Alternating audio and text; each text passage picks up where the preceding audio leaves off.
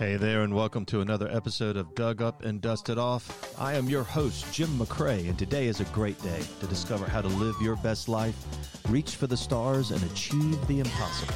Remember, when anything or anyone has tried to bury you, it's time to dig yourself up, dust off, and learn to live again.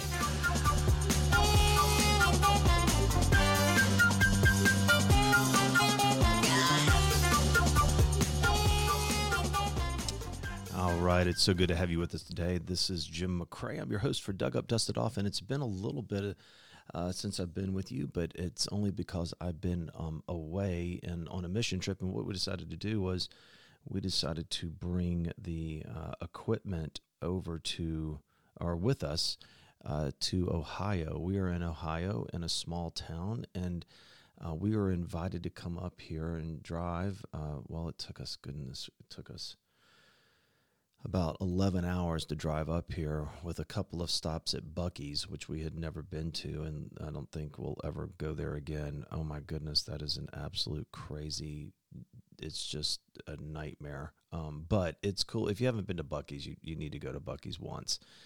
But I think once is probably enough. But it was cool. So we made it up here. We've been here for a couple of days. And what we're doing is we're in a town that's been really hit hard by sort of the meth. It's been devastated by meth addiction, and it's just really very isolated and needs some love. And that's why we came up here. They've got a lot of denominational churches up here that are struggling and just trying to do things that they wouldn't normally be able to do. We take that for granted when we're in more populated areas, but just even getting internet is difficult here. So, but we came up here and we have, I think, 12 or 15, 12 people, 12 to 15 people up here, all ages. We've got one kid that's 11 that came up here that's already just made a huge impact with the people around here, and anyone from 11 to 70, all right, and everything in between. So it's been a great group. We went to Honduras with this group last year and had a great time. And so it's a close-knit group, but a group that knows how to serve. And they're from Overcome Church, so that's pretty cool. And the church supports it and loves it. And so we come back with a lot of great stories about how God has worked through the lives of these what we call missionaries, and how they give one thing, and that's hope. And I think that's one thing missionaries do is a lot of times they can't feel the impact of what they've done. They come, they serve, they leave, and they might not get to see sort of the fruits of their labor, but what they leave people with is a beautiful thing, and that's called hope. And I think hope is really underrated by so many people, because that's the one thing that gets us through very difficult times. That's the one thing that God puts in our hearts to say, tomorrow can be lived. There is a tomorrow to be lived. And people that have lost hope, just don't want to live. There's no reason to live if there's no hope for tomorrow.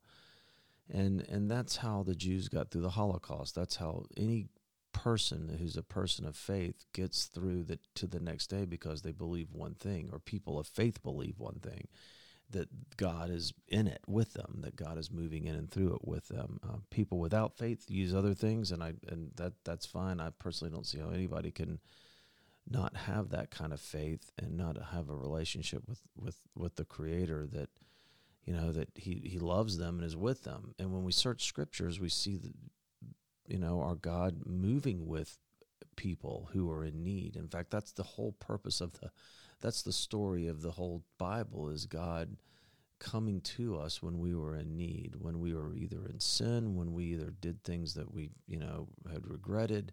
We didn't have a God that turned his back on us. Instead, we had a God that met us. And so God heard the prayer of the Israelites in slavery in Egypt, and he came to them and delivered them. God heard just every one of our prayers throughout the ages, and has given us prophets, and finally gave us Christ so that we might break out of the sin cycle that we live in and can live in a new life with him. And that all sounds kind of theological and biblical, but when you really think about it, it's true. When you really think about how we live our lives, I mean, some people say we're inherently good, and I don't believe that. I believe that we're not inherently good. In fact, our inclination is to think about ourselves before we think about others. It's rare that an individual will think about somebody else before they think about themselves. But truly, our human nature is to be more inwardly focused than outwardly focused. Now, that doesn't mean that everybody is evil, like I'm a sociopath like Hitler or Stalin or something like that. That's not what I'm talking about. I'm just saying the nature is to think about themselves first, all right? Just like a child. When a child gets into understanding its mind, it wants the lollipop, right? I mean, it doesn't want to give the lollipop away. I'll talk about this all the time when I ask kids, what'd you get for Christmas? They name all the toys. I go, well, would you do me a favor? Will you give me your favorite toy? And they'll go, of course, no. And brothers and sisters will take things from each other because they want it. And so this is just our human nature. So anyway, I think, though, that what happens is that when we start to press beyond that nature, and start to really look at other people's lives, it's about instilling one thing, and that's hope. It's about bringing people hope to live their lives in a more powerful way, and to teach them that there's a God that really wants to work in and through them no matter how bad it is. And so when you come to this town, it just looks sad. It looks, everything's unpainted. Everything looks like it's sort of falling apart. And, it's kind of indicative of a little bit of the human spirit. Now, we came to a church on Sunday that absolutely was filled with joy. And so it was really odd to see all of the surroundings and to see all of these people and to see all the things that were happening in the town and then find this pocket of joy. And what it reminded me of was that there was something that wanted to press against sort of the darkness that had fallen over this place. And again, like liquor stores. What time's a liquor store open in Georgia? Well, not till 10, 11, or 12 even. Well, they're open at 6 a.m. here, and you drive through, and there are about 3 or 4 of them. So in a little town of 500. So you've got a town of 500 with 1,500 in the county, and you've got 4 liquor stores opened up at 6 a.m. And so you really are dealing with a lot of people that are just sort of can't climb out of their valley, and they need other people to help them do it. And here was this pocket of people that, really wanted to do that. It sounded, they were hosting NA meetings. They were excited about that. They were young and old. There were people tatted up and down their bodies. There were people that, were, Puritan pure, sit next to each other. And so it was a really cool mixture of people. And it was this sort of the light wanting to press against the darkness kind of moment. And so there are really good people in this town, really good people that want to do good things, and they just need help. And so I started thinking about what one of the ministers said here, who has this really large ministry here, and it's a beautiful ministry, and we're helping him do a lot of stuff. But he talked about how the church really, when it really gets down to it, the church judges people, and when it really gets down to it, we judge people. And so when we look at people, we say, well, there's an addict. And, how did he become an addict, or why did they become an addict? And, it's their fault that they became an addict. And really what this pastor is saying is the addiction's only a symptom of something much, much deeper. And it's true. It's a symptom of just real brokenness. And so I think that instead of looking at an addict and saying, well, there goes an addict, a drug user, or a drug, whatever, that our mindset needs to flip. It needs to say, there goes a really broken person. I need to hear their story. I need to get involved. I need to know why they do what they do. Now, I'm not going to lie. I've been there have been plenty of addicts that have just lied, they cheat and steal and take everything from you in a heartbeat. But that doesn't mean that we should stop from understanding that the majority of them are just really broken people, hurting people. They've been abused, they've been hurt. They're dealing with, the war veterans are dealing with PTSD. They're just dealing with a lot of stuff that's very serious. And it really made me change my attitude about that. It made me understand that God sees much deeper. And I always knew this. And I've always been particularly sensitive to the people out of the gutter than the people in the middle of the road. I've done many sermons on that, and that identify particularly with people that are in the gutter of the road instead of in the middle of the road. And yet I find most pastors wanting to live their life in the middle of the road. And in certain denominations, most pastors wanting to make, upward level moves to more, middle of the road churches where, everything seems to be sort of sterilized and nice and pretty on the inside. And here's where we get into the dangerous place about being, effective.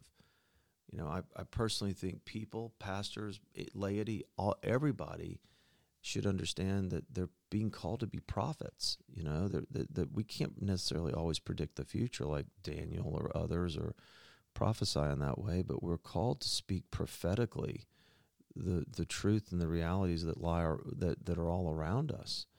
If I'm not being prophetic about the drug issues that are in this community and that God can do something about it, then what's the point of even opening my mouth? Being prophetic means that you're speaking as an emissary or as an ambassador for God.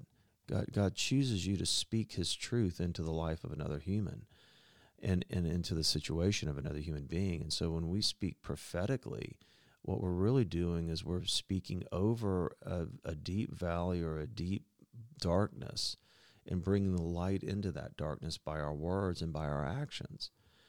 And so, every single one of us is supposed to do that. And especially pastoral leaders are supposed to challenge their churches to want to do that. Yet the church has been so sterilized and homogenized that, that different people coming into our church are looked at and looked down upon and are made to feel uncomfortable. That's why, Sherry and I started an off-site service called Studio 3 for people that weren't comfortable coming into the church. And I think every church should recognize that people are not comfortable. There's a great church up in Tennessee. I forget what it's called, we got the example of Radio Church from them. Now, they were doing Radio Church long before COVID even hit. And the reason they were doing Radio Church is because they knew people were afraid to come inside. And it's just a small mountaintop community. They had hundreds of people come to Radio Church, sit out in their parking lot where they played a band out in the portico and turned on their radio and listened to a message, and they were perfectly happy, not coming into a church, but willing to come in to a parking lot, sit in their car, and listen to a word that inspired them. And what that tells me is that we're deeply spiritual people. Every single one of us has, except for a very few who are atheists and don't believe that they have a spirit, okay? There are a group of people that believe that, but the majority of us believe that we're spiritual beings in human bodies, and that there is a need to feed the spirit and the soul, all right? And that there's something eternal about that. And it doesn't matter where they do it, how they do it, and they certainly don't want to do it among people who they think they're going to be judged by. And I think that's what this community is just wanting, is a group of people to recognize it and to say, we care. In fact, the people that we've met have been very suspicious about why we've been here. They were very suspicious about why we came to be with them. In fact, we were building a porch, and one guy said, "Why are you on my property?" We didn't even own it. He just rents here. And they tend to be very suspicious of outsiders, but they're all struggling in a very unfortunate way. And we've been called to come here to be prophets, to be ambassadors of hope, to not judge, and to pour into them. Now, I'm going to tell you, after a day of overcoming the suspicions of this person. Now me and this person have become friends, swapped information, are going to stay in touch, And so, and I think even this person has suggested he might want to be baptized. So it's but it's all because we decided to get to know people. What is stopping you from getting to know somebody? What is really stopping you from paying attention to another person? Is it just because you don't have enough time? Is it because you've been trained and conditioned to look at other people and like what we do is we label them as them? Are you trained to look at them as something different? The people on the other side of the tracks as something different? Have you been conditioned to not trust people that have had a very jaded and difficult past? Maybe it's just fear. Maybe it's just plain out fear that you don't, and maybe just fear that they're going to hurt you, or maybe or that you're not going to know, or that you're not equipped yourself to deal with the situation, or maybe it hits too close to home for you. I don't know what it is for you in your situation, but I know one thing, that every butt that you have has to be put to death in order to be in ministry with people that aren't like you. Now, I'm going to say this right now. In the most upper economic brackets of, Atlanta, these situations prevail. Drug and sexual abuse and drug abuse and theft and greed and all of these things prevail. Just because you drive a nice car doesn't mean you put lipstick on a pig, it's still a pig. All right. Doesn't mean we cannot still engage in the same behavior. And so, but even in your own communities, whether it's upper, lower, or middle economic classes, are you paying attention? Why don't you want to get to know the story of another human being? Well, what's stopping you? And I'm going to say this. I think it's time. I think we're just we don't have enough time. We hardly have enough time to go to church on Sundays, much less scheduling God during the week, much less scheduling 1 hour to help somebody else during the week. What makes us think that we're going to actually pay attention to another person's pain, accept our own pain and accept our children's pain and our spouse's pain? Why would we ever believe?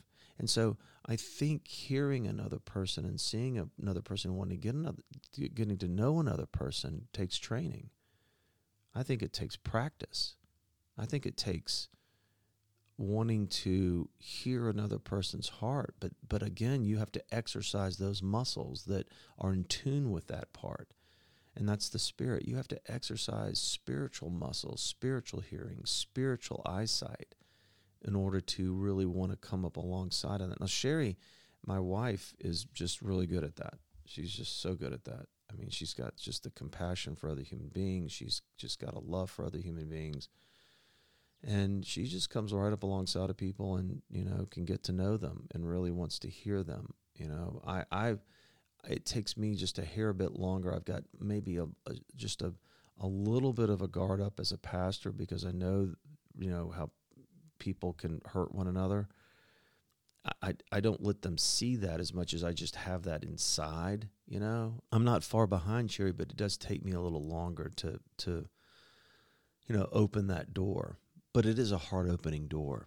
It is the heart that needs to be exercised. And when we start training the heart in that way, I think amazing things can happen. I think amazing things can happen in our own lives because of it. I mean, now that I've sort of settled into this place of mission, I mean, it's life-giving. I mean, it's truly life-giving. It's something that I'm looking forward to getting up the next morning. I'm looking forward to what, what's the next person I'm going to meet. I'm looking forward to being a messenger that will give hope in a lot of ways. And so there's nothing better than exercising the heart. Think about an athlete that gets to exercise the body. Think how good they feel. And I cannot stand to look at people over 50 that have excellent bodies. Can't stand it. The men, but they've worked hard to get there. I'm going to get there. I got to get through this mission trip because all we're eating is spaghetti, pizza, and cereal. But I'm going to get there starting next Monday. But they feel good because of it. It feels good to feel the lungs burn when you go on a hard workout. It feels good to watch the muscles burn.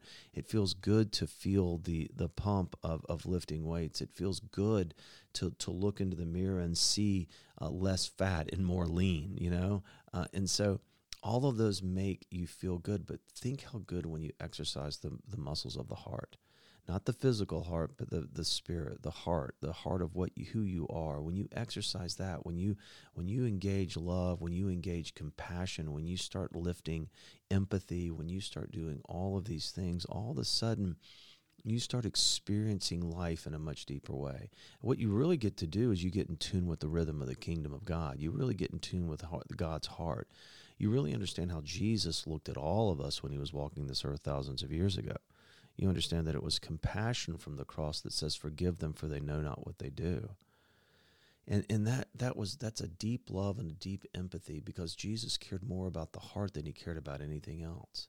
He cared more about how the heart was in turmoil, how the heart was breaking, how the heart was riddled with guilt, how the heart was alienated from their Creator, from their Father. And he came to do something about it. He came to do and mobilize people to tell other people that there is a better way. And that's exactly what he did. Now, he got killed for it by the religious leaders. They literally murdered him for it. They did not want him to challenge their power and their paycheck, all right? And they murdered him for it. And that has gone on for thousands of years. Religious leaders literally murdering, killing other people to protect their power and their paycheck. And now you can't do that in the church. You can't burn somebody at the stake, but you can burn their character down. You can burn their ministries down. You can burn them their everything that they've achieved slapped to the ground. But God has a way of rekindling all of that in the life. And what happens is, the minute you try to burn it down in somebody else's life, God's sending somebody else to build it right back up. God's sending somebody else. God sent Overcome Church to build it right back up here in this small town. God is sending you. If you've been burned down, if you're in that valley, if you're in that place where you've turned to drugs or to alcohol or to whatever else it is, and you feel like your life has been burned down, God is calling somebody right now. You just got to look for it. You got to wait for it. You got to see it. God is calling somebody to come up alongside of you to build it back up. Every single time. He's not going to leave you alone. Abraham and Sarah cast out Hagar and Ishmael, all right, into the wilderness to die. And God came alongside of them. God is a come alongside God, all right? God is a come alongside God. He's coming alongside. He's sending others to come alongside. You got to wait for it, all right? You got to be patient. Keep praying. Keep understanding there's a better day to live. There's hope for tomorrow every single time. There's somebody coming up alongside of you. I'm hoping one of two things will happen after hearing this. I'm hoping one of two things will happen, that you know that God is coming up alongside of you. If you're in a valley, God is coming up alongside of you. He's there. I promise you he's there. And this is even more important for those listening, that he's calling you to come up along somebody else. He's calling you to come up alongside somebody else to make a difference in their life. To not see their addiction, but to see their brokenness. To not see their mistakes, but to see their pain. To not see their weaknesses, but to see, and their faults, but to see and to hear their story. And I believe when we start doing that, we start exercising the heart in incredible ways.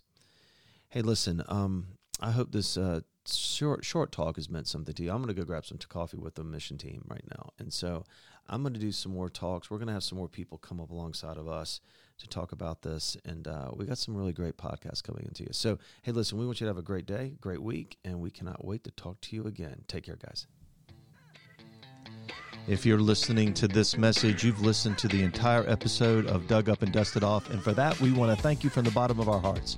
We hope you enjoyed this episode. And if you did, please leave us a review on Apple Podcasts and Spotify. We also love for you to share this episode with those who might be interested in this topic that we talked about today. Also, feel free to let us know what topics you'd like to see covered in future episodes. Hey, listen, you can do that by going to www.jimmccrae.tv and leave us a comment and contact us through that website. We'd love to see you next time on Dug Up and Dusted Off, and we hope you have a great week.